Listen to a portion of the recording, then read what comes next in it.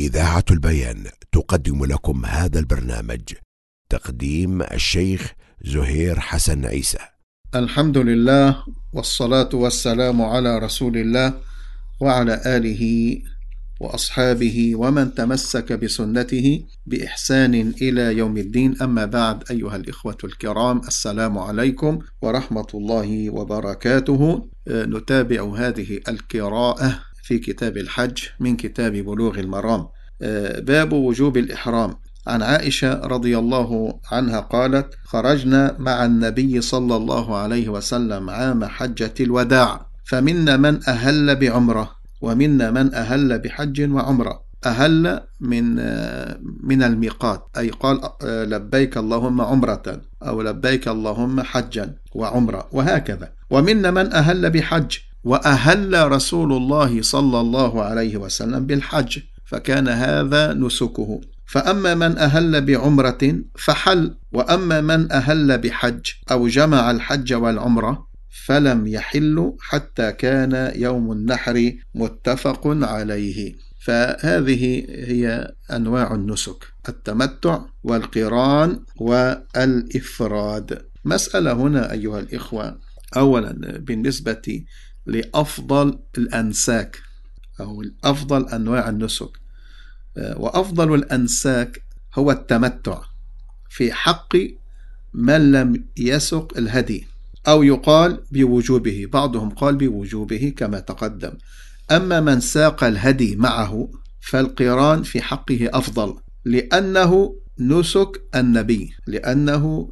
النبي صلى الله عليه وسلم، وما كان الله تعالى ليختار لنبيه صلى الله عليه وسلم إلا الأفضل والأكمل. وقد ذكر شيخ الإسلام ابن تيمية رحمه الله أن النبي صلى الله عليه وسلم لما قال لأصحابه: لو استقبلت من أمري ما استدبرت لما سقت الهدي ولا جعلتها عمرة، لم يقل هذا صلى الله عليه وسلم لأجل أن الذي فعله مفضول أبدا، ففعله صلى الله عليه وسلم هو الأفضل.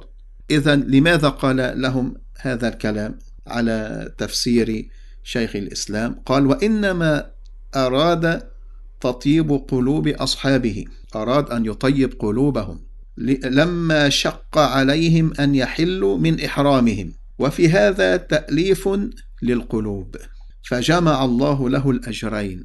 فجمع الله أي للنبي صلى الله عليه وسلم الأجرين. أولا، الأجر الأول فعل الأفضل، اختار له الأفضل والأكمل.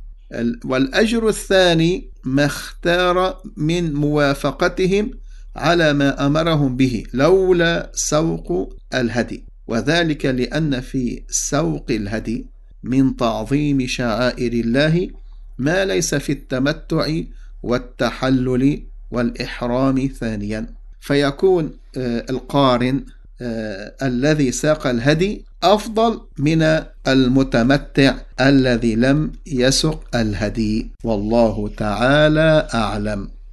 أيضا أيها الإخوة، باب الإحرام وما يتعلق به ومعنى الإحرام، هذا نتابعه بمشيئة الله تعالى في مجلس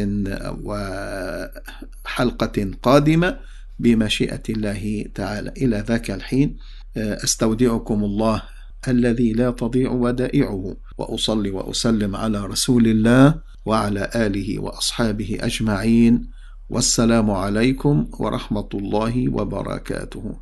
قدم لكم هذا البرنامج من إذاعة البيان من سيدني، صوت أهل السنة والجماعة.